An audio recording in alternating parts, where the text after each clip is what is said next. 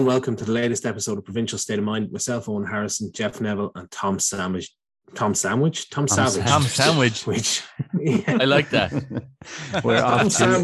We are off to a flyer.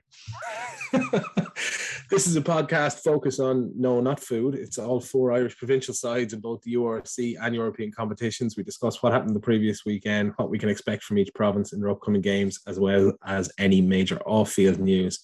So, Tom, we'll go to you first then, seeing as I'm talking about food. What's your week been like?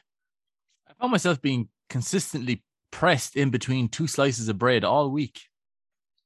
No idea how it's fucking happening. Just keeps happening. I don't know. Other than that, grand. Shaved my head today. Made a bit of a bollocks of the back of it. I've just realized now, as I was doing it there, I rubbed my head there a second ago. I was just like, is that a strip of hair back there? I've been outside today. So there you go. Sort of a semi mohawk at the back, is it? Yeah, just kind of a half stubble one. It's a little Easter egg for anybody sitting behind me in the queue and spar. It's just like, what's that guy doing? Jeff, what about your week? Week has been very unspectacular, to be honest with you. I've no news. I had an experience, but I've no news, if you know what I mean. I went in to get a coffee there yesterday, and while I was getting the coffee, you're just kind of standing there waiting, you're kind of looking around you. There was someone getting served their lunch, and their phone in one hand, they were on their own. The phone in one hand, as kind of people would do, like kind of whatever, scrolling away, whatever.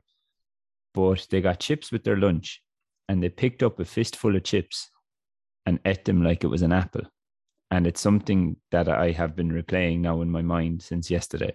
And it's something that I feel kind of unhappy that it had to happen to me. That I had to be the one to see that. So it was very strange. It's how I would imagine, like if a horse had hands, it's how I'd imagine they'd eat chips, to be honest with you. And like this image has been staying with me all day, and it's been, or since yesterday, I should say, something I can't really get past, to be honest with you. So there, yeah, you asked. So there. I knew a guy when I was living in Dublin who used to keep a boiled spud in his pocket, and he would eat it like an apple during the day. Is he in jail now? Skin and all. I wonder if that's the same person that was eating a handful of chips. He's progressed onto chips. Tom's friend is definitely in jail. Did he have a bang of sadness off him? No, like I'm not saying it was a him or a her. That's the game changer. It was just very strange. It was Brian O'Driscoll. Do you know that? Yeah. Do you know the way, like, if you're eating chips, you like pick them up with your fingers. Like, for anyone who's listening, I'm actually doing the actions. I know you can't see it, but like you'd pick them up with your fingers and put them into your other pan, and then like eat them one by one, almost like you would potatoes or something. You wouldn't just leave it like as a ball of chips and just eat it like an apple. It was just, yeah. Tom or Owen, how are you? Unhinged. Couldn't be up to fucking Dublin, I swear. Well, I'm not too bad. I came up with, I was actually at my daughter's football match on Saturday, and it was lashing rain, and I felt like, the Simpsons episode where Homer doesn't go to church and he sits at home. I am so smart, SMRT sort of thing. I felt like that on Saturday. It was lashing rain, like little 9-year-old girls running around playing soccer, some of them on the sideline as subs and all this, and going on. Some of the adults outside standing on the sideline getting absolutely soaked, driving rain coming down. And I said, no, screw this. So I drove the car up to the edge of the pitch where the car park was. I didn't drive onto the grass now or anything. And I had the engine on, heater on, I had the windscreen wipers on so I could watch it clearly. And I sat in the car with one of the neighbours in the car next to me. And I actually dialed him on the car so we could talk about the match and catch up while watching the girls run around in the pouring rain.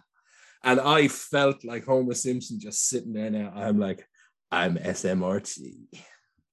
And that's where I'm getting my parents smarter, not harder. And when your daughter scored, did you just kind of flash the lights at her? Like, I'm watching big honk of the horn, big honk of the horn. Oh, you got to give the enthusiasm back into it, I remember we had a game in college and the weather was like that, and Johnny O'Connor was our coach at the time. Didn't see him for the half time. I saw him get out of his car to come over to talk to us, and then just get back into his car for the second half. So like Razzie with the disco lights. If I indicate left, I want you to put it through the hands. So Johnny, if you're listening, I still remember that. Okay. And moving on, thanks to everyone who entered the competition, as there was a huge response, and congratulations to Megan Hoey, who is the winner of a signed Ulster jersey, courtesy of the fantastic people at United Rugby. Hashtag URC is the best league. Megan will be in touch with you via email to sort out the details.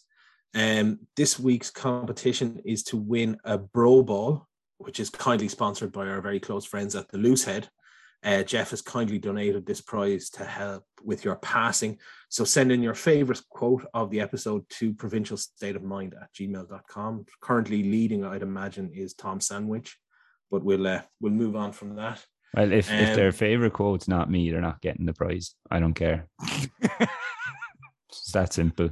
Like, pick Tom, pick Owen, you lose. Oh, like, by the way, I saw there the other day, somebody on my Discord sent me a link of some Welsh rugby Twitter guy saying that URC equals best league.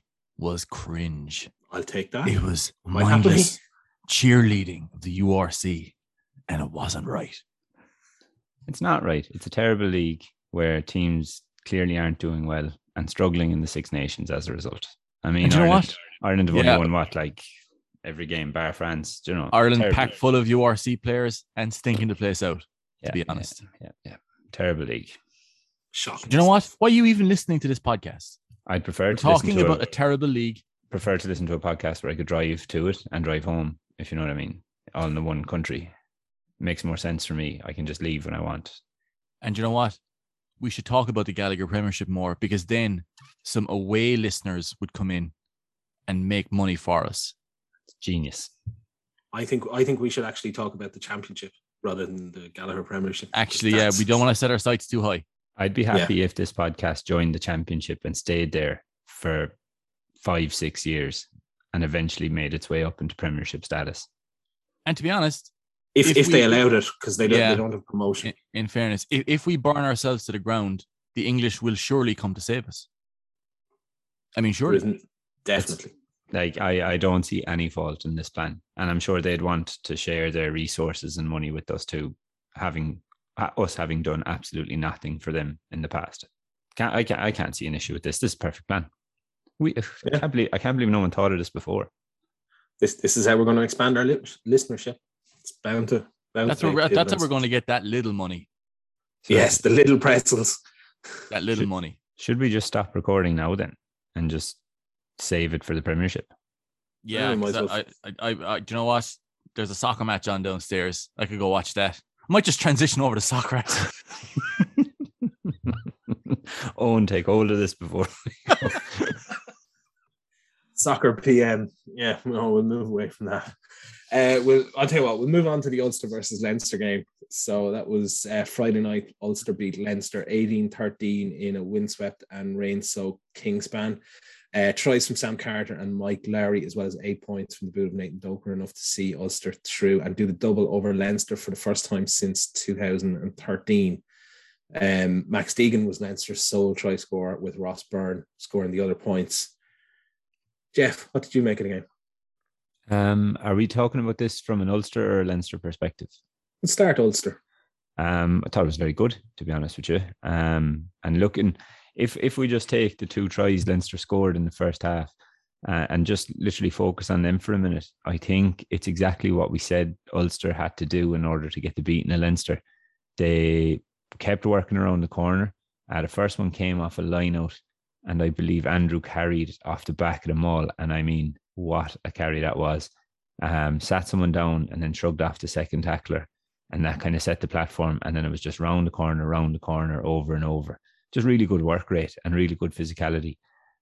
Second try then, Balakoon offloaded, I think, to Lowry for the second one. But again, it came off round the corner to begin with. And then they just went wide. So that work rate was really good. A couple of big moments though, and I know like tries win games and stuff like that, don't get me wrong, but there was a lot of big moments I felt as well. In the 52nd minute, Leinster were only losing by 5 and they had a line out in Ulster's 5 metre line, and Ulster got up and stole it. I felt that was a big kind of momentum shift. And then again in the 78th minute, game still pretty much in the balance. It was Stewart. He joins a ruck, he's still on his feet and everything like that for Ulster. And just as Leinster go to play it, he just forces a knock on. He just gets his hand in there, and that's another big moment because it gives possession back to to Ulster with the game almost finished. So a couple of big moments, a couple of big players. Nick Timoney, 26 tackles, outrageous. I felt Lowry was unbelievable. Very busy night, 2 breaks, 3 defenders beaten, 124 meters, couple of offloads. He was excellent as well. Balakoon was very, very good. And just when I went on to the URC page today, just to kind of double check a couple of things, it has Doak listed as 6'10". I didn't know he was that tall, is he? He's hardly 6'10". He gave up a promising NBA career to play fullback for Ulster. That's almost as big as Jacob Stockdale. That's Lowry, but Doak is named like at 6'10" on the URC list. He's hardly 6'10". He's definitely not, is he? No, I saw a guy. Who's he? Che Mullins was listed for a while in the IRFU website as being 5'2" and weighing 114 kg. Okay, we'll put it down as a mistake. But geez, I tell you, he played. He looked 6'10" playing the game. He had a fantastic game now as well. But overall, from Ulster, like we said last week, they had to be very, very physical from the off, and they were. Their tries came as a result of their physicality. And it's just, again, people are probably sick of us saying this, but it was just another occasion of get it done. Yeah, I thought they met Leinster's physicality and sort of on the gain line quite well, particularly in the second half, where, there wasn't an awful lot of happening in terms of scoring opportunities. And look, a lot of that was down to the conditions. But I thought probably one of the biggest things was, even though it wasn't necessarily disrupted, Ulster didn't have the line out maul as a platform to launch from. Their line out was still solid, but they weren't able to get the maul going forward. But they were able to, as you said, Jeff, they were able to get the players coming around the corner and reload quite quickly before the Leinster defence could set. And I think that overall was very good.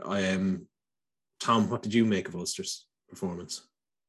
Pretty much in line with what you're saying there. I think like the uptick in Ulster's physicality this season has been very, very impressive. I think Dwayne Vermeulen adds to that as well.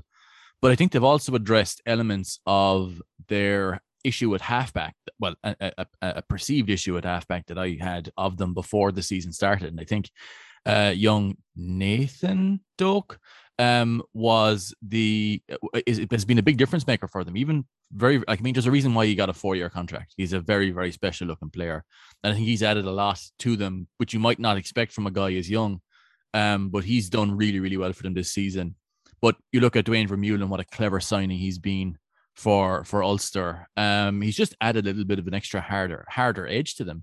But one question I wanted to ask you is, this season, I think over the last couple of games in particular, you look at that Leinster URC team. We call it the regular season team when a lot of those guys are away.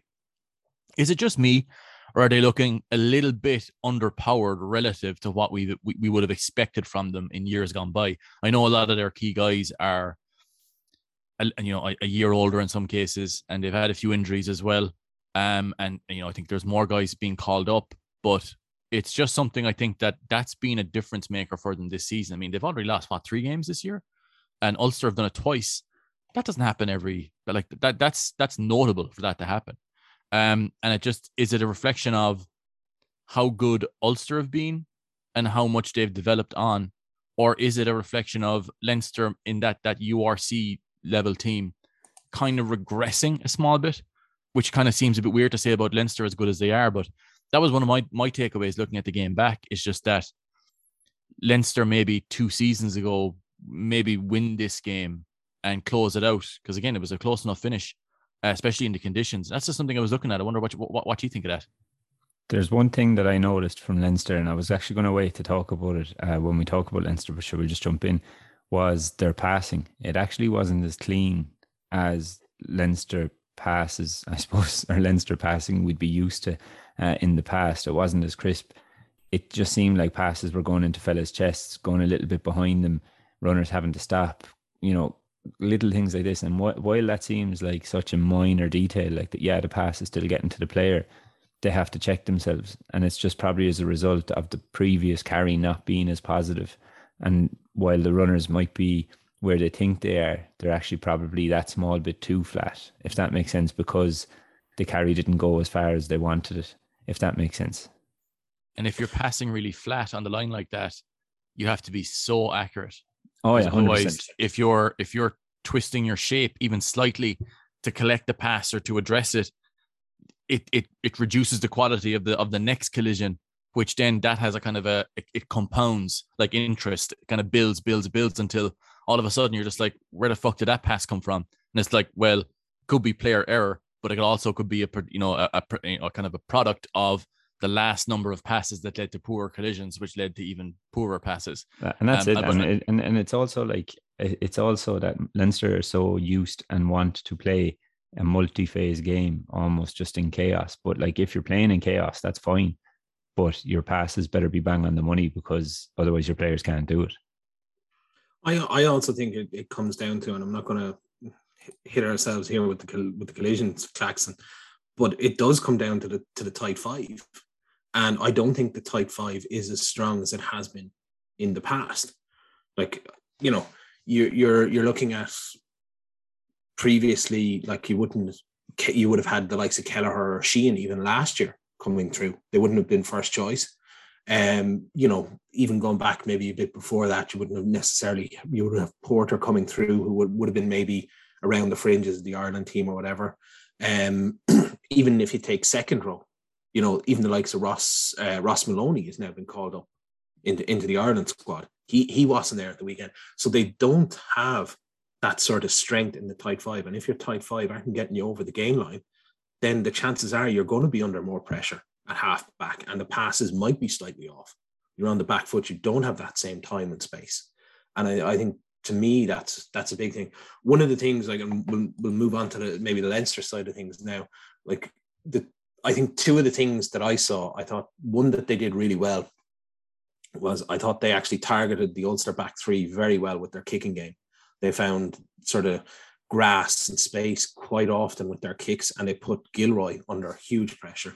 But I also thought that Leinster's efficiency, once they got into or around the Ulster 22, was actually very poor. They didn't seem to be able to take their chances, and I thought the Ulster defense was able to manage them and win those collisions quite easily, and make sure that they held them out. I thought there was, apart from the Deegan try, I thought Ulster looked in control and happy with their defensive line throughout the game. That kind of stood out as well, actually, that Ulster, for the most part, looked relatively comfortable defensively, which is a bit unusual, because you normally expect Leinster to stress. But like Jeff said there, pass quality was an issue for them throughout the game. And I wanted to ask you as well, Michael Alatoa, what do you reckon of him as a signing for Leinster at this stage in the season, after we're kind of more or less just over halfway through? What do you make of him? What do you make of his contribution so far? Because I was a little bit surprised that I was a little bit disappointed with a guy like Michael Alatoa so far from a Leinster perspective. Because most of the games I've watched him, and he's been pretty good, but he hasn't stood out to the level that maybe even an Andrew Porter would have in previous years gone by when he was at the tight head. And Michael Alatoa is a good player. I was just a bit surprised by it, because I was watching him in the game and I was like, he hasn't really had the impact I expected from him in this game. And then I realized that I was kind of thinking the same thing throughout the season so far, really. In the 68th minute, Leinster won a scrum against the head. Was Alatoa on the pitch at that stage? Not sure. Sure. Overall, I'm just a little bit just surprised that I suppose if you sign a name, been as impressed. If you sign a name like that, I suppose you want to be talking about him in the same way that I suppose we've been talking about Vermeulen. That's maybe not to the same depth. I know Vermeulen's a World Cup winning 8 and everything like that, but like, it was a big signing at the time. You do want to be talking about him in the same vein. Well, I mean, like, the way I would look at it is he an upgrade on, and again, no disrespect in this, but to the likes of Michael Bent, who's been covering those positions. And I think he's a better player than Michael Bent. He can offer more around the park. I think he's a better carrier, etc. But he is not at the same level as Porter or Furlong or those guys. But I also think it's about those players who are around him. As we said, he doesn't have the same sort of even second rows sort of pushing behind him in the scrum. He doesn't necessarily have the same level of depth in the front row beside him. And I suppose will we see it in the knockouts? of Europe, and maybe in the URC, what level of player he is really up here, because we know he's a good player. But that's the thing for me. It was just, I was a little bit surprised considering how impressed I was coming away with Dwayne Vermeulen, and just kind of thinking Michael Alatoa, some decent moments this season and in this game, but didn't seem the same level. And he's a guy, you know, big player for the Crusaders for a number of years, Samoan captain. I was just a bit surprised that it was just like, yeah, I was expecting a bit more from him, and because I'm again looking at Dwayne Vermeulen, what a player signing he's been. That was kind of where my context was coming from. Go on, no, sorry. I just think that Leinster, and we'll get to it later on, Leinster are a little bit like Ireland in that the move in taking Porter over to the Loosehead has strengthened their first choice team, but it has weakened the backups. And depth even overall, I would say, yeah. Yeah, you know, and I think, look, we'll get to it, but look, even behind at Leinster, behind Cian Healy, at Loosehead, I think you have an issue coming through in sort of getting to that same level, the top tier of sort of Champions Cup. And potentially it's still out there whether Alatoa can be that sort of thing. You're going to keep Furlong on the pitch for, 65, 70 minutes if you can't, even at top level. And the question will be, can Alatoa fill in if he's injured? That's the bigger question. And I think the jury's still out on that. You know what? One of the biggest things after that game annoyed me was a select few Leinster fans talking about how Ulster beat them with their own players. God above, yeah. And I know it's not every Leinster fan. Don't get me wrong. So please don't be at me tomorrow when you listen to this. But there's enough of them for it to be like noticeable. Where is this coming from? There was a couple in my mentions now saying, Ulster beating us with our own players. Had a quick look at the 23 that beat Leinster there the last day. I'm just going to fly through it quickly. Warwick never played for Leinster. Andrew never played for Leinster. Marty Moore left in 2016, and he's gone to Wasps before Ulster. How were they still claiming him as their player? Alan O'Connor never played for Leinster. I know he's from Dublin, but he never played for Leinster. Leinster sub-academy, so they're we're going to claim those guys too. That's it. Carter, never played for Leinster. Ray, no. Timoney, no. Vermeulen, no.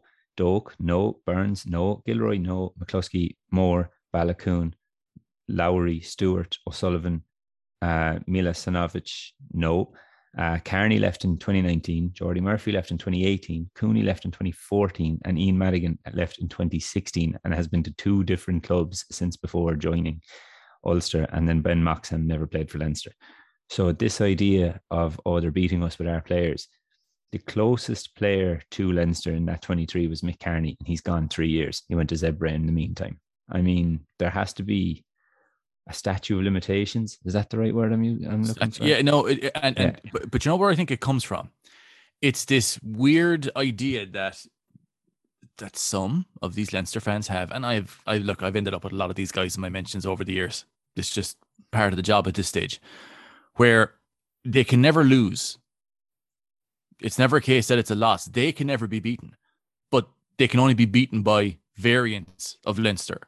And that's part of the reason why they're claiming guys who happen to be born in Leinster hospitals. Like, it's again, it's just it's a weird form of copium that, in the aftermath of defeats, you hear thrown at the team that beat them, and it's something that happens when Connacht have beaten Leinster, and if they do so again next year, it'll be even louder for Ulster as well. It's just a kind of a weird form of kind of just fan behavior. Bad fan behavior, I would say, that I think ultimately discredits a lot of the conversations that you can have around players moving provinces. And I think that some of this stems from media coverage also, where there's an idea that if a player is to leave Leinster, then they either have to go abroad or retire, because the idea that they should move to another Irish province, basically go work in another part of the country, like a lot of people have done and will do, and like over the years, like, as in, that's the weirdest thing to me, is that this is somehow a bad thing, or something that should be a demerit against the club that is employing them. It's just a very weird thing that you would only associate it with rugby. It's only really an issue with rugby in Ireland, actually, strangely enough, because people move around England constantly, and there's not this idea of producing people or poaching guys, not this weird thing. Like, we're talking about people here, like poaching or not stealing fucking pheasants. Like, that's the thing for me. Like, it's just this weird way of commoditizing players that if a Leinster player goes to another province and does well, that it's a form of shoplifting or something. It's just very, very weird. And it's one of the weirdest parts of the rugby kind of landscape in Ireland, certainly, that it's just bizarre. Because again, like, we'll be talking there in a minute about the likes of a Jake Flannery possibly going to Ulster, as rumored. Would, like, if he does well up in Ulster, you're not going to turn around and be like, he's a Munster player. He's playing with Ulster. No, like, and you look at Sean Cronin, as much of a Leinster guy, I would say, as anybody. And the likes of Noel McNamara. Like, that's a guy who, if he were to go back to Leinster, theoretically, then it would be like, well, that's not a shock. He came up through Leinster. He's got a lot of affinity to there. He's lived there, worked there. It's just a very weird, I don't know, fan construct that you can never have guys from Leinster go somewhere else without it being a shameful thing for some reason. And I just don't understand it. It's not something that's in my head to do, but well, you're enjoying Sean Cronin. Where was he born, guys? Look, it's one of these things that will continue to happen because of the way that the system is set up. Because, look, we all know back in the day it was the AIL that was the testing ground. Now it's schools rugby, and that schools rugby moves it to the cities effectively, and the vast majority of it comes from the sort of the greater Dublin area. And you are not going to be able, with a squad, and particularly when they're probably reducing squads, you're not going to be able to fit everyone that comes through, even the Leinster Academy, into Irish rugby. People are going to have to go somewhere, and the vast majority of those will try and stay within the Irish system. If there's good players good enough, they're going to move to other provinces at some point to try and get game time. It just has to happen. And the idea that you talked about there, Tom, it's the same idea. You can't lose. It's your team wasn't beaten. You were cheated by a referee, or you were cheated by something else. It's that sort of mentality that comes along with these people who, look, for whatever reason, can't get beyond that. I feel I touched a nerve there. Oh, you did. My nerves are jangled after that now. Because again, I'm just thinking back to my mentions all those years ago and recently, actually, with just the most fucking bizarre, like I said there on Twitter the other day, like a KPMG office fucking threw up all over him in the mentions, furious about some fucking minor thing, like Peter O'Mahony happened to be selected like 80 caps, but somehow they're the ones who are right, not all the coaches who've selected him over the years. It's just this very weird. I've been having discussions about this actually on my Discord there, like over the last couple of days, about how it is one of the most, I'm not sure what the proper word for it is, but it's the lamest part of consuming rugby through the lens of social media is the idea that any non-Leinster guy in the 23 is somehow there. It's a scam, or it's a fucking fraud that these guys are there, and that it's a disgrace that they're there. And it's constant. And you would have seen it, Jeff, and you'll have seen it, Owen, in your mentions at times about all this stuff. And it's just like, it's exhausting to deal with at times. And look, the only way to deal with it is to ignore it as much as possible. Block, mute, do whatever you need to do. Do you think we ignored it tonight? God, no. But that's what this is for, this live therapy session. Yeah, this is nothing to do with a podcast. This is just us coming on to vent. Just grievances. Oh, you like Sean Cronin, do you? And we'll keep somewhat onto the team. We'll go on to, as you mentioned there, Tom, Jake Flannery has been strongly linked with a move to Ulster. And look, I think it's probably a move that makes sense for all parties. But I suppose, is he likely to push Billy Burns as for the starting spot maybe next season? What does it mean for Ian Madigan as well? Not much good, I'd say. But I would say looking at Jake Flannery, and this hasn't been confirmed, but you hear stories around the place, right, that Ulster were talking to him, as far as I was aware. But like, you look at the scenario that Jake Flannery is looking at the moment.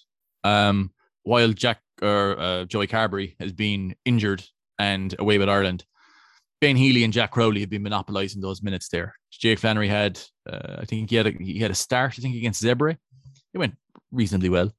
But he's solidly down the pecking chart there in a place where there's 4 senior fly halves. And I know he played fullback for Ireland under 20s, but seems to be looking that he's a 10, because I've only ever seen him playing for Munster A as a 10, playing for Shannon as a 10.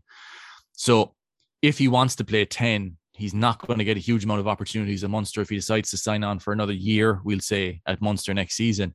But if Ulster are coming in offering him a year or even 2 years, I think he'd be stone mad not to take it, to be honest. I think because you've got a chance to compete right away up there with Billy Burns, Ian Madigan. I'm not sure. Again, we don't know what kind of contract value this guy's on, but for a guy like Jake Flannery, who's got a lot of potential, that makes a lot of sense for Ulster, given that I don't think they have any massive standouts coming through the academy at 10, as far as I'm aware.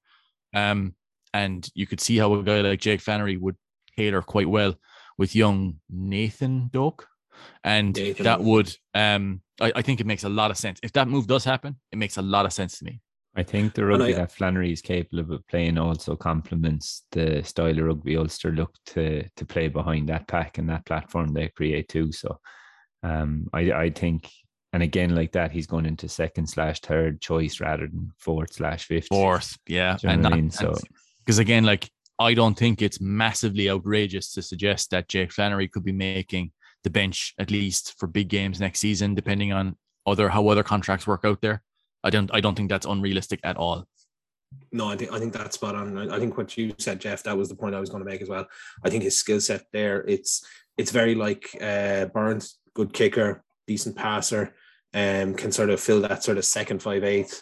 He's elusive as well, really agile player. Good runner with the ball, and could fit into that. And I mean, look, as we say, I think he could really sort of maybe push into that sort of, well, whether he's 2nd or 3rd doesn't matter too much. You're going to pick up injuries. It's going to be whatever else going on. He will get game time and a lot more than he would at Munster. I think that's probably the biggest one, and I think it'll work out well for all the parties if it does go through. And plus, as well, if Ulster beat Munster next season with Jake Flannery playing, there's our just got to load up. Oh, you like Jake Flannery? You liked him? We didn't. Where was he born? Tell me. We didn't lose. Jake Flannery won. I can see it now. Ulster have no game this week, but they will prepare for their mini tour to South Africa to play the Stormers and the Bulls, followed by Toulouse away. Moving on then to Leinster, we've obviously discussed the match. Joe McCarthy got called up to the Ireland squad, which was probably on the back of our bigging him up here on the pod last week. I think it was. We all know how close Andy Farrell is to us on the pod. We have no beef with Andy Farrell as far as I'm aware. Tom, I do. You're fighting with him, are you? Sorry. Yeah. Did he call you Tom Sandwich or something? Everybody calls me that now. I'm going to change that to my username on Twitter. I love how it was the very first 6 words or 7 words, and we were just we're going with and it. You've never blown that intro before, ever. No. You've always done that first 15, time. 15 episodes in, that's the first fuck up I've done on the intro. Yeah. We'll go with it though. I think it's a fairly cool nickname. Yeah, I like it. I like it. I hear that at the fucking press conference next week. I'm going to be fucking fuming. Roundtree's going to call you out on it again, is he? I'd be delighted with it. I was once called, this is a true story, I was once called Jess Neville in a newspaper clipping after a match. Jess Neville in the back row. And I was like, for fuck's sake. It's the one time I get in the paper and they call me a girl's name. It's a true story. Oh God. And like the S and the F like on the keyboard is separated by another letter, like so like it wasn't even close. It wasn't even Jed Neville. I'd take Jed or Jeg, anything. Jeg Neville. I saw him entered in some of our competitions for the signed shirt. Oh. Founder of the loose bread, Jeg Neville. The gig is up. I've been found. I oystered myself. You know what I might think, because Joe McCarthy, right? 6'7", I think I saw today when I was Wikipedia. He's grown an inch last week, has he? I looked on Wikipedia and he's 6'7" now. He's no Dokes, a Doke 6'10". 6'10", but like he's coming up on 120 kg. I'd say he'll be past that by the time he's 21. In the academy, 4 games, and he's called up to the Ireland squad. That's fantastic from Joe McCarthy. He's going to be in green very soon. Yeah, I know, but if I'm Alan O'Connor, I'm fucking fuming. Well, I mean, that was one of the points I had on this. Like, dude, it is, it's a deserved call up as a development player. Yeah, but I mean, how hard does this make Nucifora's job in moving players around the provinces, and sort of link to the conversation we were having previously? Because if you can be third, fourth choice at Leinster, then in their squad depth, and still getting called into the Ireland squads, what's the point in moving to another province? Like, I think if you're Leo Cullen this week, that's fantastic news for young Joe McCarthy. He's a good player. And he's the guy who's like his size profile. That's exactly the type of guy Ireland need at the moment. If you're Leo Cullen, though, you're doubly delighted because now the next time David Nucifora is talking to one of your players saying, hey, you can move down to Munster and maybe start down there, get some Champions Cup rugby or footy under your belt, right? And you can be playing for Ireland. But now Leo Cullen can go tell David Nucifora to go fuck himself. Because there was a guy 4 games still in the academy gets called up to Carton House. It's like, why would you bother listening to anything David Nucifora says now about, go move here to play this, that, or the other? It just doesn't make any sense. It's great for Leinster and fantastic for Joe McCarthy, but like it's just one of those things where I'm just because I was thinking there the other day, I was just like, Alan O'Connor again. Look, Alan O'Connor, Leinster is Alan O'Connor, by the way, born in Dublin. I'm thinking if I'm him, a product of the sub academy. I'm going, Jesus, I am fucking fuming. So really spit out we coddle type thing. City Dublin accent. So that's it. We've moved on to having beef with players as well as provincial coaches. No, but I'm just like, it's one of those things where it's a bit like if Scott Buckley was called up to Ireland or to the Ireland squad after 3 games. It was just like, that'd be fucking brilliant for Scott Buckley. But it's just, I found I was a bit like, what, really? As good as he is, I was just a little bit surprised. And I know he's only going to be holding tackle bags. We assume, he's going to be doing training drills or whatever. But I was a bit surprised. As good as he is, I was a bit surprised Maloney got called up too, like ahead of, and this isn't provincial bias, but like ahead of the likes of Klein. Because the thing is, like they could have gotten a plane on Saturday and been there for Monday morning. But maybe that's awkward. Maybe that was a pain in the hole. I know they're in South Africa. Well, Ross Maloney was called up well before Munster went off on their mini tour, wasn't he? Yeah, but I don't think Jean, for whatever reason, is in Farrell's plans at the moment. For whatever reason. Yeah. Look, I think that's fairly obvious. And as you say, like, we don't know why, but yeah, but like as in you look at Joe McCarthy, makes 100% sense to go up there because again, a very impressive young man. Like for a guy 20, was he in year 2 of the academy? Yeah. To be at he is the size that guy has on already in year 2 of the academy. I know he was injured last year. That was part of the reason why he didn't. Why he wasn't captain of the Ireland under 20s last year, I think, wasn't it? Wasn't he? No, in the frame for that? He played Irish 20s. Did he? Or did he get injured before the summer? No, he definitely played Irish 20s. Did he? Anyway, yeah. Oh yeah, okay. But he apparently he was out injured for a good long while anyway. And he's used that time to put size on because I think Johnny Sexton said that today during the presser. And like he's put good fucking size on. Like it takes guys time to build up to that 120 kg mark, and he's right there, I'd say. And that's again a rare enough quality in Ireland for a young man. Because again, you look at like Owen O'Connor, I'd say is a legit 6'7", and he's a guy who still has to build up that size to get. Maybe he won't get to 120 kg, but to have that frame to get to that size comfortably at 20, that's again doesn't happen every day for every player in Ireland. That's for sure. And so while it's great for Joe McCarthy, like as in, what an exciting time for the guy. It just does make David Nucifora's job a little bit easier or harder, I would say, to move guys around the provinces. When it comes to higher potential guys, I mean, I know there's guys who kind of Leinster are not cutting this year, but like I'm not sure that the same role was there for them at the same contract value, and that those guys have then moved on. But I don't know what you think about it. Like, as in that on the one hand, it's great for Joe McCarthy, but on the other hand, it kind of is like, it kind of makes it a little bit difficult for guys on the outside looking and kind of going, Jesus, what do we have to do to get a call up? Well, yeah, I think it makes the fringe players at other provinces are sort of going, okay, well, what do we have to do? Or not even fringe players, even starting guys are sort of going, okay, what exactly do we have to do to get into these positions? Like, I mean, okay, even if you take the Munster guys who are down in South Africa, there's problems getting them back and getting them into potentially even with COVID bubbles and stuff like that may still be going on. But I mean, like, you've got a couple of guys out in Connacht, you've Niall Murray and Ushing Dowling, etc., who are proven talents on that, I would say, more so. And it makes the job of sort of selling, okay, I've got a future here in terms of even my Ireland sort of ambitions. Makes it a lot harder to sell it. And I mean, coming back then in terms of Leinster, I mean, James Ryan has suffered obviously another concussion. I think hope that guy is okay. I watched that game back. Man, fuck. He was shook, wasn't he? Shook. Scary shit. Like, because I watched that game back. I was doing the breakdown analysis of it. And this was right at the start of the game. And seeing James Ryan coming off the field, he looked like a young fella. Yeah. He had that, and he is a young fella. Like, he's what, 26, 25, 26, 27? Like, a young man. And seeing him as shook as what he was, and looking at the medics, like he didn't kind of know where he was, that was fucking scary. Scary shit. Did not like that at all.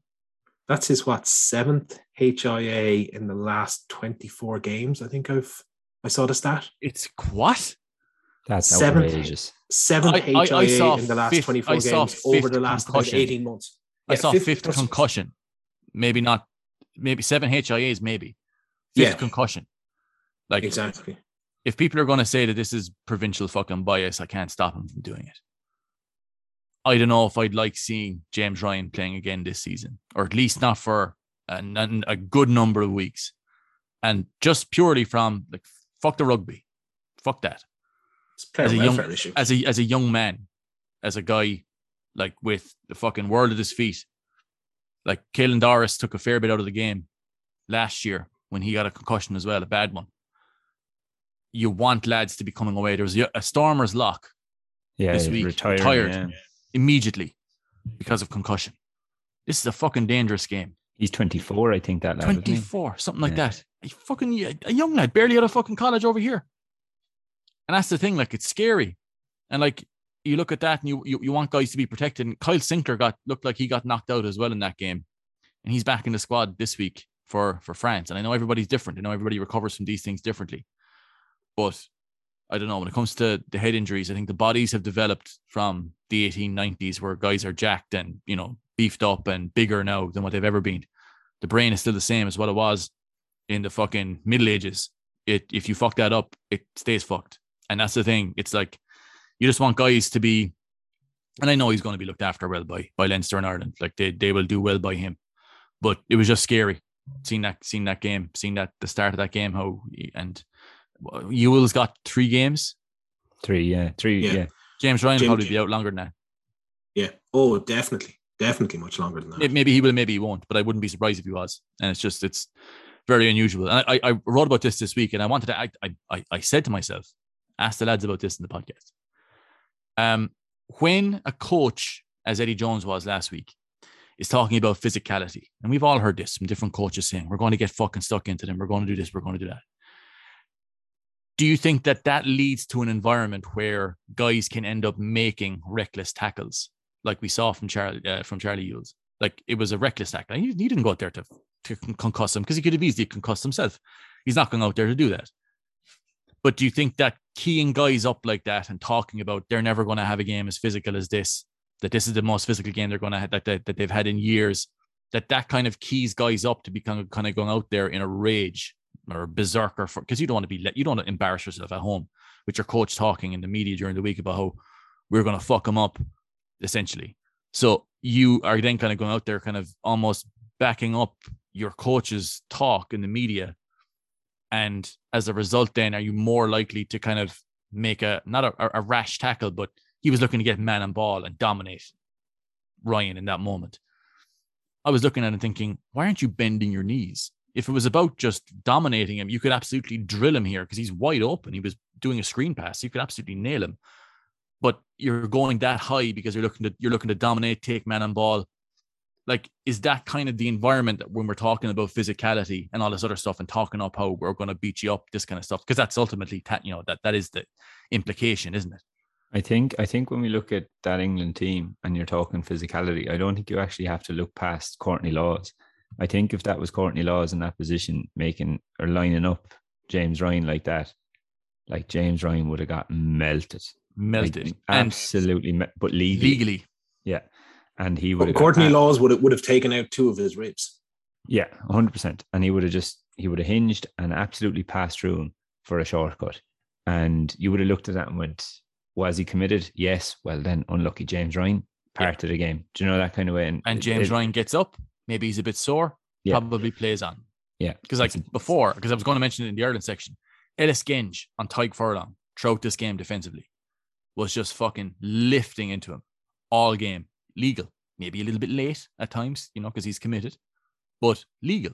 Low. Driving him back. Put him on his arse.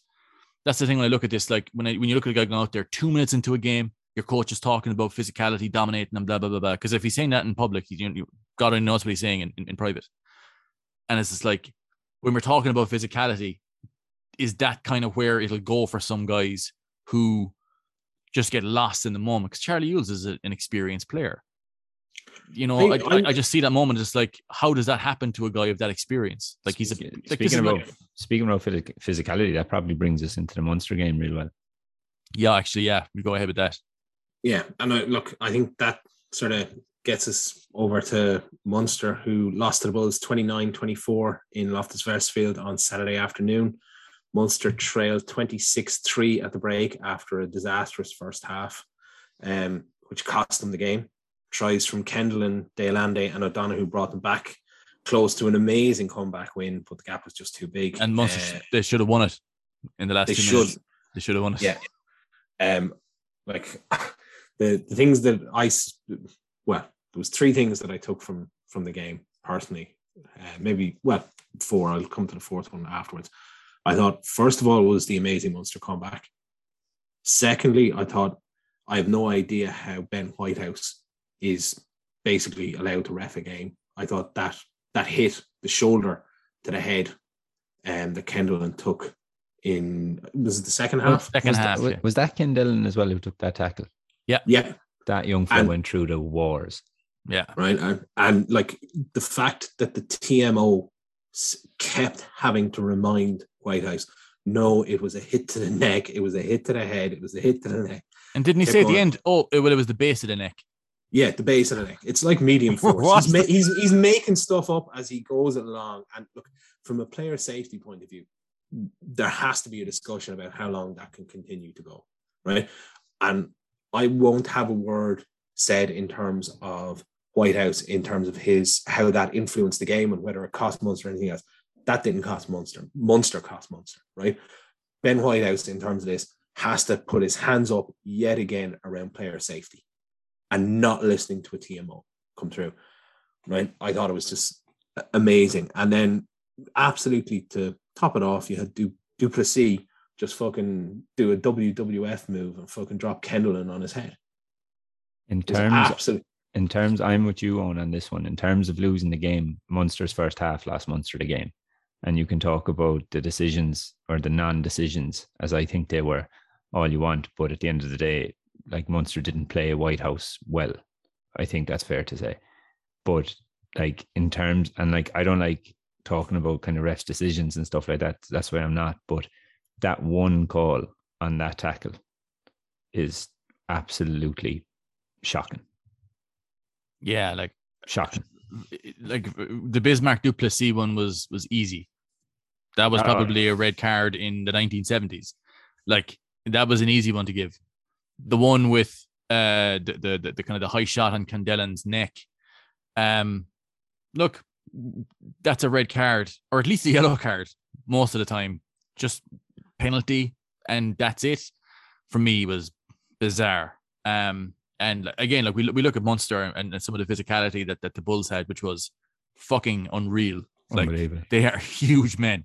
My God, like I was in a presser this week, and they were talking about Calvin Nash was saying it was just one of the most difficult games he's ever played in, because you combine altitude as well. But some of the shots out there, some of the impacts, unreal. Like, the Bulls they're so big and they're so physical and so direct as well. It's just very difficult, and I think Munster would have come into the game knowing that they needed to get some calls to the breakdown to try and reduce the impact of the Bulls running. When they didn't get those calls, for whatever reason, that made it a very difficult game to play, especially in the first half. And they kind of turned it around a little bit and slowed down the Bulls a little bit better in the second half. They adjusted at halftime. But like I think it was the ability to not adapt to the collision scenarios that were there in the first half cost Munster big time, because you look at the first Bulls try, came from a rip that went straight into Tamboy's hands, finished, ghosted past Stephen Archer. Fantastic try. He beat 13 defenders. Tamboy beat 13 defenders. Fabulous player. And but it's that type of environment down there where everything is just like, it's a bit like a different level on a video game where the parameters have changed, and all of a sudden guys are moving a bit faster than what you expect, and there's a little bit more space, and all of a sudden they're running faster, and you're losing collisions that you might not normally lose. Because like some of the defense from Munster we saw in this game was bizarrely unlike Munster this season, because whatever about Munster's attack, people going about Munster's attack and this, that, and the other, Munster's defense has been fabulous all season long. And that was one of the, like, when you're just like, Jesus Christ, guys, lads are missing tackles and falling off tackles. Altitude does weird things, and it makes throwing into the line out more difficult and more challenging, because when you're playing the game, it's not training. You go back to muscle memory, and your muscle memory is telling you we're at sea level, right? So when you're in this, so you're throwing that ball, and all of a sudden there's a load of overthrows and then a lot of underthrows when you're trying to correct for it. But it was very physical. I was quite impressed with the Bulls, and very impressed with Munster's comeback. Actually, my beloved Munster's comeback in the last 20-25 minutes. But again, Munster should have won the game. They had an opportunity when Mornay Stain, he missed his penalty, where there was a massive overlap and Ben Healy didn't throw the pass. And I was thinking, do you know what? At altitude, one of the biggest things that you get with the less oxygen, you're not thinking as clearly. And I think Ben Healy, most games, throws that pass, and maybe John Hodnett or Calvin Nash finishes under the posts. It was just one of those things. And Munster would be fuming because they should have won the game, regardless of how badly they started and how they didn't adapt. That was one of my big takeaways from it, that the challenges of playing at altitude are going to shock everyone in their first game, I think. Owen, there was a question I asked you before, and it was if you cashed all your chips on him one player at the moment, who would it be? And you said Alex Kendellan. How good was he? And just in turn, and the only thing I'm going to say is watching that game, if that was me in Kendellan's body, I wouldn't be able to play for another 3-4 weeks, because I'd be lying in a bit of ice, and that's all I would be doing. I would be in a full body cast, lying in bed with the the counter suspension things on my legs. The man was put through absolute torture. And we talked about Joe McCarthy there earlier, and his size and the fact that he stepped up. Alex Kendellan is still in the academy as well. And he stood up against probably some of the biggest and best players that the South Africans have to throw at. He was absolutely everywhere. He was hitting rucks. He was getting in the faces. I think du Plessis' actions were on the basis of how much of a pest he was at the breakdown, how much of the counter rucking and sort of jackal threat that he was, and then he was sent on to sort of sort it out to a degree. If you watch that breakdown that du Plessis did, his suplex or whatever it was, he's actually trying to keep Kendellan away for the 4 or 5 seconds beforehand, and it's almost like he picked him up as if to say, would you ever just fuck off and stop hitting this ruck? Do you know, that kind of way? I'm not defending. You know what I loved about the performance? And by the way, if I played Kendellan 10 minutes of Alex Kendellan's first half, you'd be doing this podcast with me communing to a fucking Ouija board. I looked at Alex Kendellen take that shot from Vorster that should have been a yellow card, I would say. Yellow card, red, but whatever. And he was pissed off. But Munster still had the ball. The next ruck, he was up and absolutely fucking nuked a guy over the ball at the breakdown and punished him. I love that. He got up, he was pissed off. Next ruck, laid a marker down on a guy. And he was doing that all game. He was getting stuck in guys at the scrap at the start as well. There was a bit of and you expect that from the Bulls, like. And I loved how Alex Kendellen was right in there getting stuck in on, I think it was Marcel Coetzee or something like that. Didn't give a fuck. That young lad looks like future Munster captain material to me anyway. He's got that air about him. And you look at that back row that the Bulls had. It was what, Arno Botha, Marcel Coetzee, and Lowe. Elric Lowe. Big dudes. Very good players. Exactly. And Kendellen was absolutely mixing it up. And like Kendellen, he's one of a number of promising players that have sort of come through the academy over the last few years. But for Munster, not too many of them have actually broken the glass ceiling into the starting 15 as of yet. I think like out of the last few guys there, you'd maybe say Coombs is about the only one who is guaranteed his starting place. Yeah, Casey would be a kind of a match day 23 mainstay at this stage, whether he starts or finishes or whatever.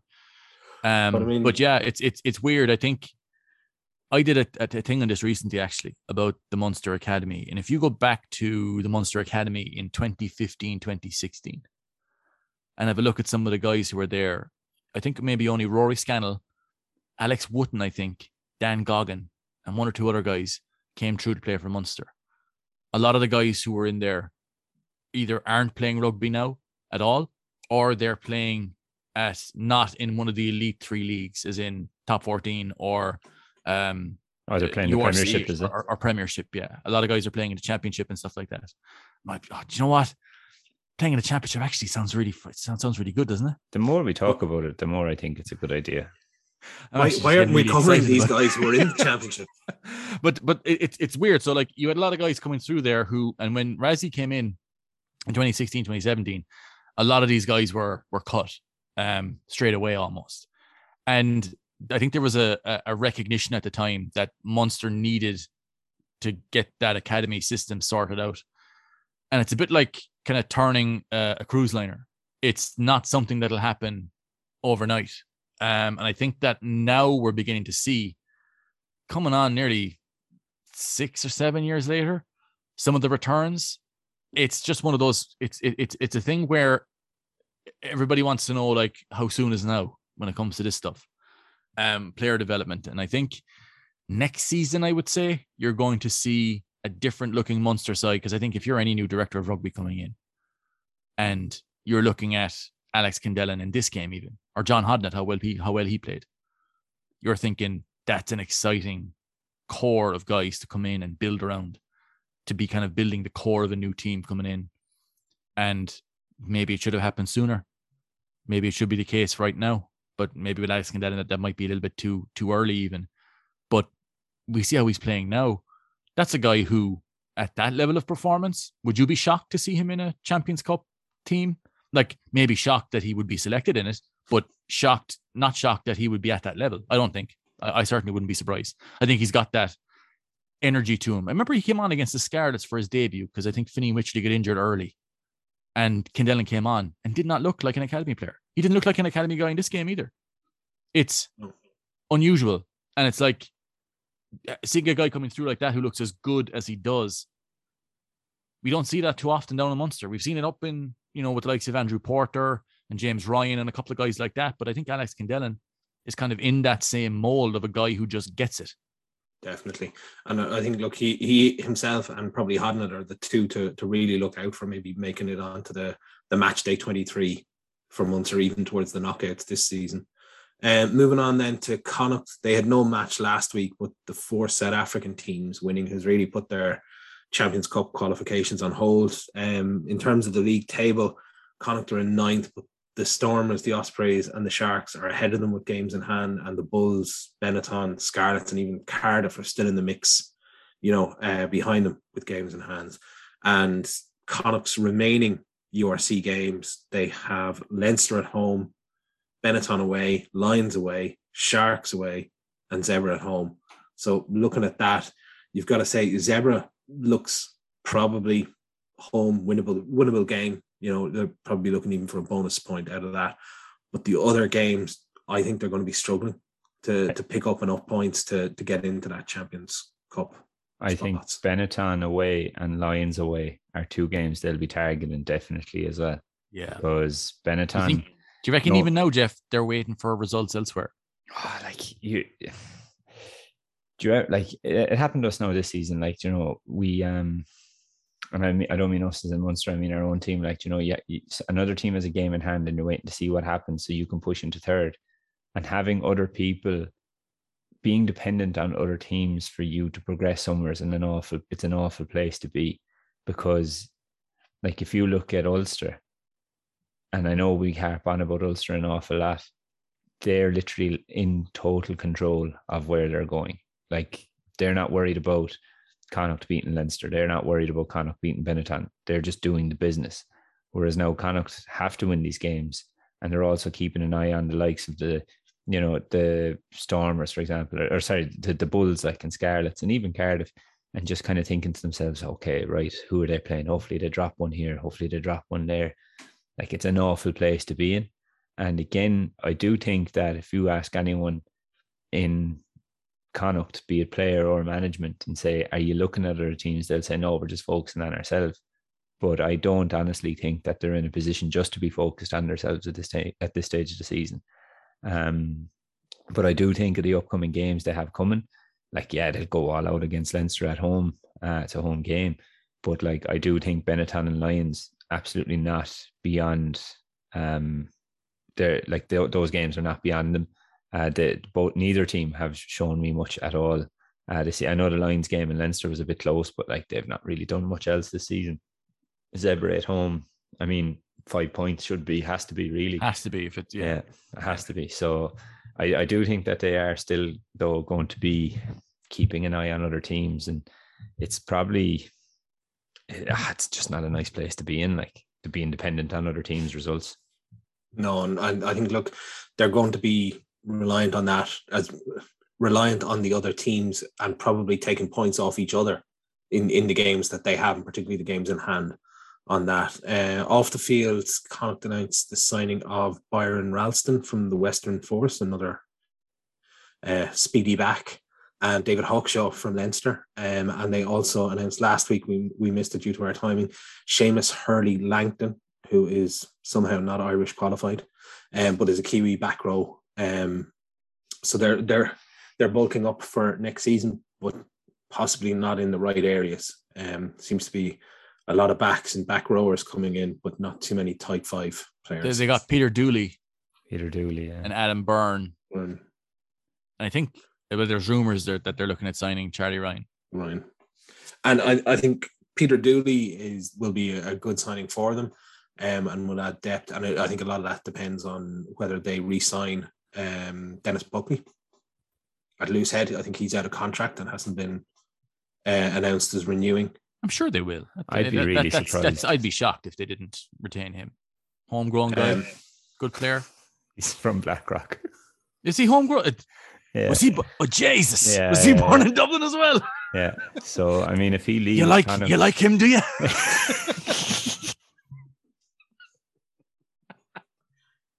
That is the worst inner city Dublin accent I have heard now. Jesus. But I feel sorry for the listeners who can't see Tom's face when he says it. But yeah, no, he's black. He's Blackrock. Yeah, I was convinced that he was Portumna or somewhere. Wearing an Aaron jumper. Maybe now at this stage, because he's there since he left school. So yeah, no, but he came up through their academy, didn't he? Yeah, he did. Yeah. That's where he got it. Yeah. Homegrown. Just homegrown. Galway's own. From grassroots to green shirts, Dennis Buckley, the face. I think of their signings though, I think David Hawkshaw is going to be a good signing. Because I don't think that anybody has seen the full potential he has. I remember him playing schools for Belvedere, and he was I mean, very, very good at that level, like very good. And he's going into a system where there's how many tens, do you know, that kind of way. He's not getting much game time. I don't think he's seen much, if any, this season. I can't remember seeing him play this season anyway. But like he is a very good 10. And I think that bridge in Connacht, like that they cross when Carty isn't available, I think that he's a very good filler. Like I like Fitzgerald, don't get me wrong. But like after Fitzgerald, you're down to, what's your man's name? Cathal Ford. Yeah. And like I like Cathal Ford, don't get me wrong. But like it's very soon to be dropping him. Let's say Carty gets injured tomorrow. Let's say, I don't know, walking across the road, for sake of example. You're down now to going into Europe, Leinster twice, and Cathal Ford is suddenly bossing knockout rugby in Europe. I think it's just a bit of a big ask, and it's probably putting the same pressure that people put Harry Byrne under when he was starting through to break out. So I think that David Hawkshaw is a very good signing in terms of bridging that gap. And I think probably the second best signing there is someone who I suppose that like a lot of Irish people will relatively know a little about. They'll hear Hurley Langton and think that, I don't know, there's Kilkenny were playing and we're now back in Langton's in the middle of Kilkenny. But he's a very, very good ball carrier. And I think that he could just be backing up. Like he could be that backup, or not backup, but he could be in the mix to help complement Prendergast and the likes of Oliver, like we were talking about there. I think it was last week we were talking about, like, if you're signing guys, you want them to complement what you already have, your best ball carriers and your most physical guy. And I think that's what he does. So I think those two signings will be very good for Connacht. I think actually Josh Murphy could be the one who adds the most impact. I think I forgot about Josh Murphy. I forgot about Dr. Josh Murphy. What about Josh Murphy? I think, disclaimer on that one, I think Josh could add an awful lot if they can somehow squeeze himself and maybe Prendergast into the back row. Maybe one of them at 8, one of them at 6, and you have Oliver there at open side. I think that is you've club captain knocking around there, is that?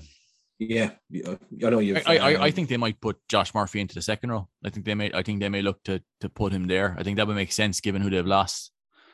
I think he could certainly play there because has he played mostly sort of back row for Leinster, or is he's fitted both, hasn't he? He's done. Yeah, he's a sort of a 4-6 type player. Yeah. But I think if you could get either a Fafita or a Fafita replacement, and you could put sort of Murphy into the back row with Prendergast, I think then you've got a real sort of physical ball carrying back row along with sort of Oliver, who is that sort of threat and link man. And then you've got a real top class. And then you've got Jared Butler or someone like that off the bench who covers all three positions. It really allows you sort of a bit of scope. Sorry, I'm just after pulling a grey hair out of my beard. Just realised I've got so fucking many of them. Jesus. We'll move on then, because we don't have enough time to deal with middle-age problems at this, in this podcast. It's a sentence I didn't think I'd hear Tom utter today, like especially on the podcast live, if that makes sense. I do what I want on this podcast. I'm going to have to do a sort of a... My beard started because I've been full egg the last couple of weeks in this podcast because I made a mistake with my beard a couple of weeks ago, so I had to shave it all off. So I've been full beard, and since it's come back in, or full bald, and since it's come back in, grey here on both sides. It's the stress of this podcast, man. It fucking is. People don't see how stressed we actually are.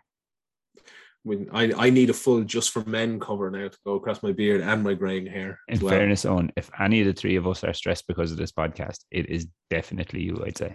To be fair, he does the most amount of work in this podcast for sure. Oh, like 100%. And we didn't even ask him how his week was half the time. Like I get the text from Owen. I get the text from Owen, and I'm genuinely like, "Oh God, look at the amount of effort that Owen's gone into." I didn't even watch the game at the weekend. Like I'm just there, like looking at these scripts. It's just like I've never done a script for any of my podcasts that I do.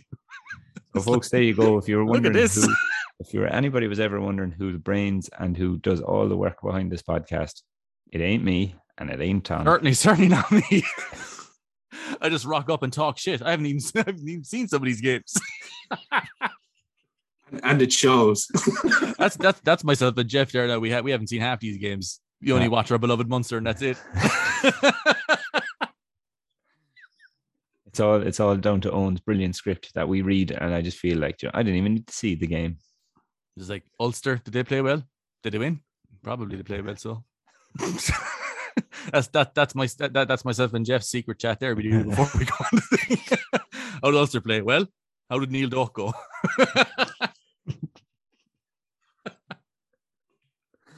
Tom once told me he had a plan that he's just going to keep saying collision, so the klaxon just keeps going off, so he doesn't actually have to talk about the game.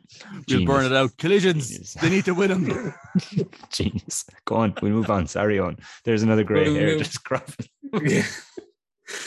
We'll move on. We've already covered a little bit of England versus Ireland. I think the only thing we might talk a little bit about was maybe the scrum, the Ireland scrum, because I think that's come under an awful lot of discussion, I suppose, over the week. And I suppose there's the debate about, were England legal? What were they doing, and how did they get across it? I suppose my own view on that is I think we're seeing the depth issues in the Irish tight five. I think really see missing Kelleher and Porter in the front row, and I think there is a decision to be made around the Ireland second row and the power that's there needed against the very top tier teams, the likes of France, England, and South Africa. Tom, what did you reckon about the Irish scrum? I think it's a little bit too convenient to go England were illegal and just kind of leave it at that, because most scrums, I think, at the elite level have some level of illegality to them. If you look back at them, you can probably find somebody doing something they weren't supposed to be doing. And it's a bit like, I think that Cian Healy had a real tough time with Kyle Sinclair. I think Dan Sheehan had a tough day dealing with Jamie George, and Tadhg Furlong, who's normally a fantastic scrummager. I don't know, will he ever concede as many penalties in a game?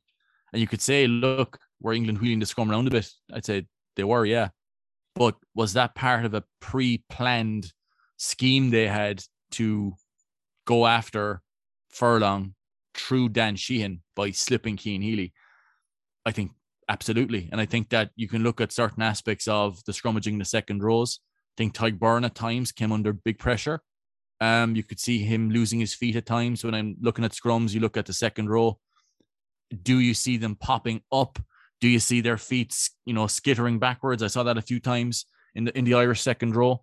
And while certainly I think there was maybe one or two of the scrums England won penalties on, either should have been reset or maybe even be Irish penalties.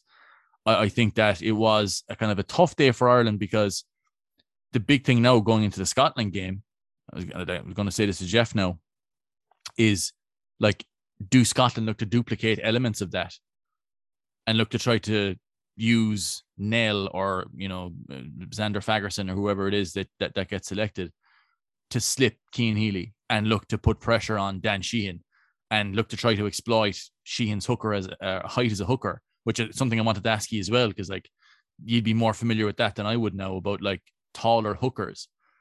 Is that something that from a scrubbaging perspective is it difficult to adjust to if a tall hooker comes under pressure in the scrum? Because that's one of the things I've heard from forward guys I've worked with before, that taller hookers to them in the scrum, iffy. There's two things you mentioned there that kind of piqued my interest. If you look at the first scrum penalty of the game, Furlong won it. And after that, then I think it's back left corner up in England's 22. Genge gets a scrum penalty. And after he gets up, Noel's on his blind side. So Noel's scrummaging off Genge, let's say, off the flank. But when he pops up, he turns straight around and he's clapping Courtney Laws straight on the back, who's gone into the row there. And he's just clapping him straight away and he's all pumped up, whatever. But like he's saying to Courtney Laws, that's your scrum penalty. Like, so in terms of that second row, I think it wasn't like, while Genge was good, and like you said, was it all legal? It was all given. That's all you can say about it. Like, at the end of the day, I think that power that Laws gave through Genge as well was evident. And the second thing about it is, were they all given? Yes. At the same time, the more, let's say after that scrum in the referee's mind, Genge has presented a very good picture to Matthew Reynal here. So straight away, when you said there, like, was there maybe 2 scrums that should have been a reset in Raynell's mind, or Matthew Raynell's mind? He's thinking to himself, well, they have the more powerful scrum here. It's clearly not their fault. And I'm not he's only human. Ireland are struggling to live with these guys. 100%. He's only human. And like, if that happened in a club game where you were coming through on your opposite prop or something like that, and the ref blew it up and just said, okay, reset, or started talking to you as a prop, like, you'd say, hang on a second, like, in a respectful way, obviously, you'd expect your captain to say, like, well, we're the ones who's won 6 scrum penalties here. It's hardly our fault. And it's just that picture you're projecting. Now, Scotland would have watched that game, and I think we talked about it before. Was it a game? I can't remember what game, but a Porter had a day at Loosehead, and we said that, I think it could have been New Zealand, was it? And we said that they would have watched that game and sent in the clips of what they were looking to expect. No, it was France. It was France, wasn't it? It was Wales heading into France. Head of the France game. Yeah. And we said that France would have watched that game and sent clips into I can't remember what ref it was at the time, and just said, we want you to be aware of XYZ when he's scrummaging here at loose or when he's scrummaging here at tight. I'd be very surprised if Scotland didn't do the exact same thing and said, this is all that happened here. This is perfectly legal. He can't deal with that. We, just to be aware of, if we do it, it's not our fault. I'd be so shocked if they didn't start nil. Yeah. Split. Just for that reason. I think they're going to go after it. And look, I mean, Furlong conceded a lot of the penalties, but that's because of the way England were scrummaging.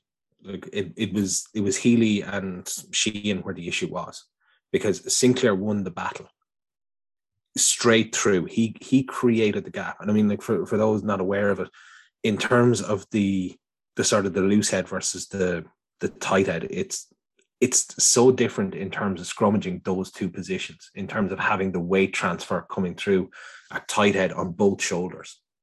And if you can, the idea is that as a tight head, if you can win that battle and you can separate the loose head and the hooker, as Sinclair was able to do, if you can go in onto the hooker, it allows your hooker and the loose head to create a pincer move essentially on Furlong for that.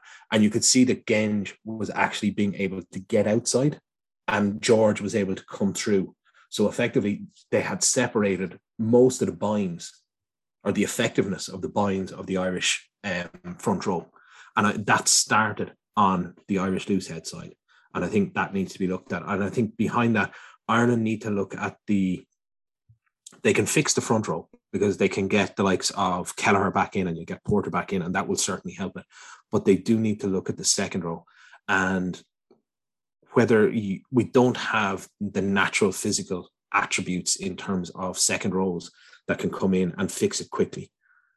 You look at what Joe Schmidt did, and he got in tight head locks. He got the likes of Quinn Rue or even John Klein going to the and Joe Schmidt, like he drove the Jean Klein bus and getting him in ahead of the World Cup, because that was something that they were really concerned about getting that size into the scrum, especially if you're on target to possibly come up against South Africa. Like, that's something that we're looking at in 2023 in that pool game. That's and I think scary shit. Like, Franz Malherbe, if he's still knocking around, then it's not going to get any easier. No, and there has to be a conversation about how you plan for that. Bringing someone, and I'm not saying it has to be John Klein, but you bring someone like Klein, maybe playing 1 or 2 specific games, targeted games that you're going to get him in there just to lock out the scrum.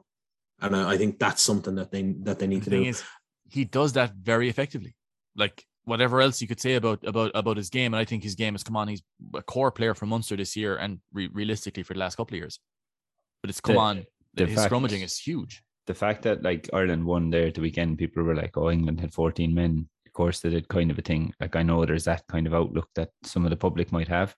But for me, it was the fact that Ireland won despite 6 scrum penalties at that level. I was like, Jesus, that's tough going. You rarely see that. Yeah. Well, I mean, it wasn't just the scrum; it was the maul as well. Like, England were fantastic and had dominance at the maul. And I mean, if we look at the Ireland-Scotland game and you look at that, I mean, like, Ireland are without Porter, James Ryan, and Ryan Baird now. So, like, for that, so they're going to have to make potentially some changes into the second row. I think you're possibly likely to see Henderson and Tyke Byrne fill that. It's not going to change. You're not going to see any changes in the front row either. So you're looking at the same tight five there. They might be able to do something in the back row if they want to maybe bulk it up a bit, but you're not going to see much with that. So I mean, as we said, you could easily see Scotland get someone like Nell. And I think Scotland actually are quite big in the second row, aren't they? Like, I think they've actually got quite a lot of size in their second row at the moment. Yeah, and I think they have the potentially they can put out and they can change around their front rows with the likes of Nell and Schumann to go from being sort of a mobile front row to a more specific scrummaging or sort of set piece front row. And I think they may do something like that. And I think it's something that Ireland should be good enough to counter. I don't think Scotland should be able to necessarily beat them, particularly at home. But I think they'll give them some problems. I don't see Scotland winning this game. And this is all due respect to Scotland, but I don't see them winning this game. Not from me. Okay, so it's all due respect from me. Maybe Owen, definitely not Tom. I'll go a bit of respect. Yeah, but I just don't see Scotland winning this game in any way, shape, or form. I'd be very surprised if they did, to be honest with you. I'd be shocked. I just don't think that they have enough to trouble Ireland fully, to be honest. And deep frying Mars bars is fucking stupid. And they're stupid for doing it. There you go, Scotland.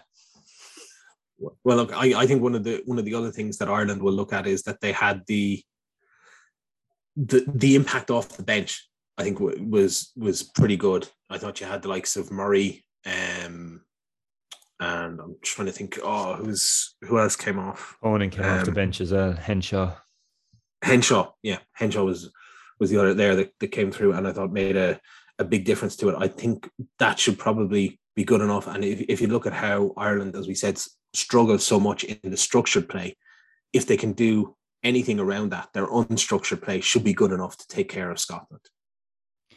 You reckon? Without James Ryan Baird, and a couple of other guys, that this might open up an opportunity for Gavin Coombs. Hopefully, in the Scotland game. Do you reckon that's something that it might make sense from a build perspective to have a guy like what Gavin Coombs brings in theory at test level, because we haven't seen it yet? Do you think that makes sense? It depends whether he's met the system enough in terms of the training ground, whether he's comfortable enough there to take over from maybe someone like Alan O'Connor on the bench, and he becomes that sort of Ryan Baird type player that can play second row or back row, whether Farrell wants to use him there. But I think he did that in the second half against, was it the Dragons? Where he played in the second row for the second half, which was a weird one. But Munster lost nothing in the scrum in that game. Yeah, but I mean, against the Dragons, there you go. Yeah, I think that if we do see Coombs, it would be at the expense of. I think the back row is going to be back to Josh van der Fleer, Doris, and Conan, and I'd be surprised if it wasn't. To be honest, I was a bit disappointed actually with Doris at number 8. I thought that he's better suited to the role that they give the 6 in that system. Yeah. Because that's where he played, where he was outstanding in November, like the best player of the series, like unreal at the breakdown. I find his breakdown work when he's playing at number 8 for some reason just isn't as effective, for whatever reason. Last 2 games I've tracked in it, and I think in the 6 role, unreal. I think you're right. I think they will go back to that back row. And if they do that, then I think that the only way Coombs is going to see the 23 is at the expense of whoever's in that 20 slot on the bench. Either O'Mahony or maybe Treadwell will go 19. Yeah, but I don't see him going into the row, to be honest. I think it would be surprised if he was. I think if he's getting in, it's at 20, and it's going to be at the expense of probably Peter O'Mahony, which again, you're losing that line-out option off the bench as well. Yeah. So, and I know there's people sitting here listening to this now going, "You lose nothing when you lose O'Mahony." You do. By the way, do. Peter O'Mahony's breakdown work against England for 60 minutes was outstandingly good. So tough, so efficient. Like, I rate things on dominant cleanouts, and then you've got guard actions, and then attendances where you're just there. His dominant cleanouts in that game were superb, unbelievable. One really unbelievable one in the second half. Remember when Johnny Sexton got really knocked by Mario Itoje on a box kick. It was Peter O'Mahony came around from the base of where that ball was kicked to secure that ruck to prevent England from winning a breakdown turnover in a really good position. His breakdown work again is just really underrated, and it's just again it's really important, but for some reason people don't see it. That's the issue. It's not on ESPN stats, so people don't really rate it. So I think if you were to see Coombs, it would be at that expense, and I don't know. If and now that I'm talking about, that. I'm just like, no, don't see it. I mean, we've been wrong before on this when we talked about. Like, I remember there a couple of games ago, we were talking about who we'd see line out, and it was not a completely different team, but there were a number of names we didn't mention. But I just think because there's still a championship to play for, and we're in that horrible place where your result is still, depending on another team losing, which is not a nice place to be. England love Ireland, so they will want to see us do well. They'll want to beat France for us. Do it for us. They'll want to. They're going to play their championship, guys. You took the words out of my mouth. Now that we're going to go and cover the championship now next week onwards, I think they will do it for us. To be honest with you, I've got to build a beef with some teams. Who are you going to pick? I'm going to pick the Cornish Pirates. Are they still a team? Jersey Reds. You're all fools, boy. I'm just going to pick fucking Egypt. A lot of you. I'll go against the Doncaster Knights if they're still going. Fuck them. Fuck Doncaster. Championship fans listening to this going, what did we ever do to Ela? Catching strays in this podcast. But anyway, I don't know how we got to the championship, but I don't see Coombs starting to be or getting into 23, to be honest, just because there's still a championship to play for. I think that Farrell is going to go heavy. Bonus point win is still it's the only priority, I think, heading into this final weekend. And, a lot of teams will say, win the game first and see what happens. I think our points difference is better than France's. If I don't know, if memory serves. No, but if France win, they get an extra couple of bonus points. Oh, no, I know. For winning the Grand Slam. If France win, I know that. Yeah. But they're 2 points out at the moment. Yeah. If they draw and we win, I think our points difference is much better than France's, if that makes sense. But it's still a horrible play. So, bonus point win, it takes, it's everything you can give it, if that makes sense. You can't do any more. So I think that teams, I don't think we'll see a team saying, we'll get the win first. I think bonus point is the aim. Oh, yeah, for sure. Yeah. And we'll get it off those Scottish fuckers as well. Useless. And then in terms of predictions, who are we going for in this one? I'm going for Scotland. I'm going for Doncaster. I think those Mars bar deep frying fools are going to lose with a bonus point. No, I think Ireland will win. I think it'll be relatively comfortable as well. Are there any Scottish-born players playing for Ireland? Because then they can be like, well, we didn't lose. You like him? You like Ben Healy, do you? And wrap this up, please. Right. Actually, the only other one, we need to do the predictions for the Munster game. They're playing the Lions this weekend on Saturday. I'm going for Munster. I'm going to go with my beloved Munster as well. Okay, 3 Munster, 3 Ireland, and we'll try wrap up. By the way, before you finish up, last week I heard on the Irish coverage of, it was the aftermath, was it whatever coverage Jamie Easton was on? This is good. Are you going to start another beef now here? No, but he was asked about setting up his own podcast. He hates democracy. Jamie Easton does. But they were asking about the Triple Crown, and he was just saying, maybe it's the competitor in me, but I don't really care about a Triple Crown. It's like, you're not a competitor, you're a fucking pundit. Who gives a shit what you care about or not? I love a Triple Crown. Brings you a throwback to the 90s and the mid 2000s on the Radio Sullivan. I love it. Nostalgia. Zero Crack Eddie, as he's referred to. Huh? Zero Crack Eddie, as Jerry Flannery refers to him. Right, we'll round it up there, folks. Thank you very much for listening to our ramblings, and there were lots of them this evening, and for supporting the podcast. Please do rate and review the podcast on whatever platform you listen, as it really helps. And be sure to share on social media and give us feedback on what you'd like to hear more, or probably a lot less of, based on tonight's one. Don't forget to send in your competition entries to provincialstateofmind@gmail.com with your favorite quote from the episode. Hope you have a good week. Your provincial team wins, and the three of us will be back next week to chat again. Quote better be mine or you're not winning.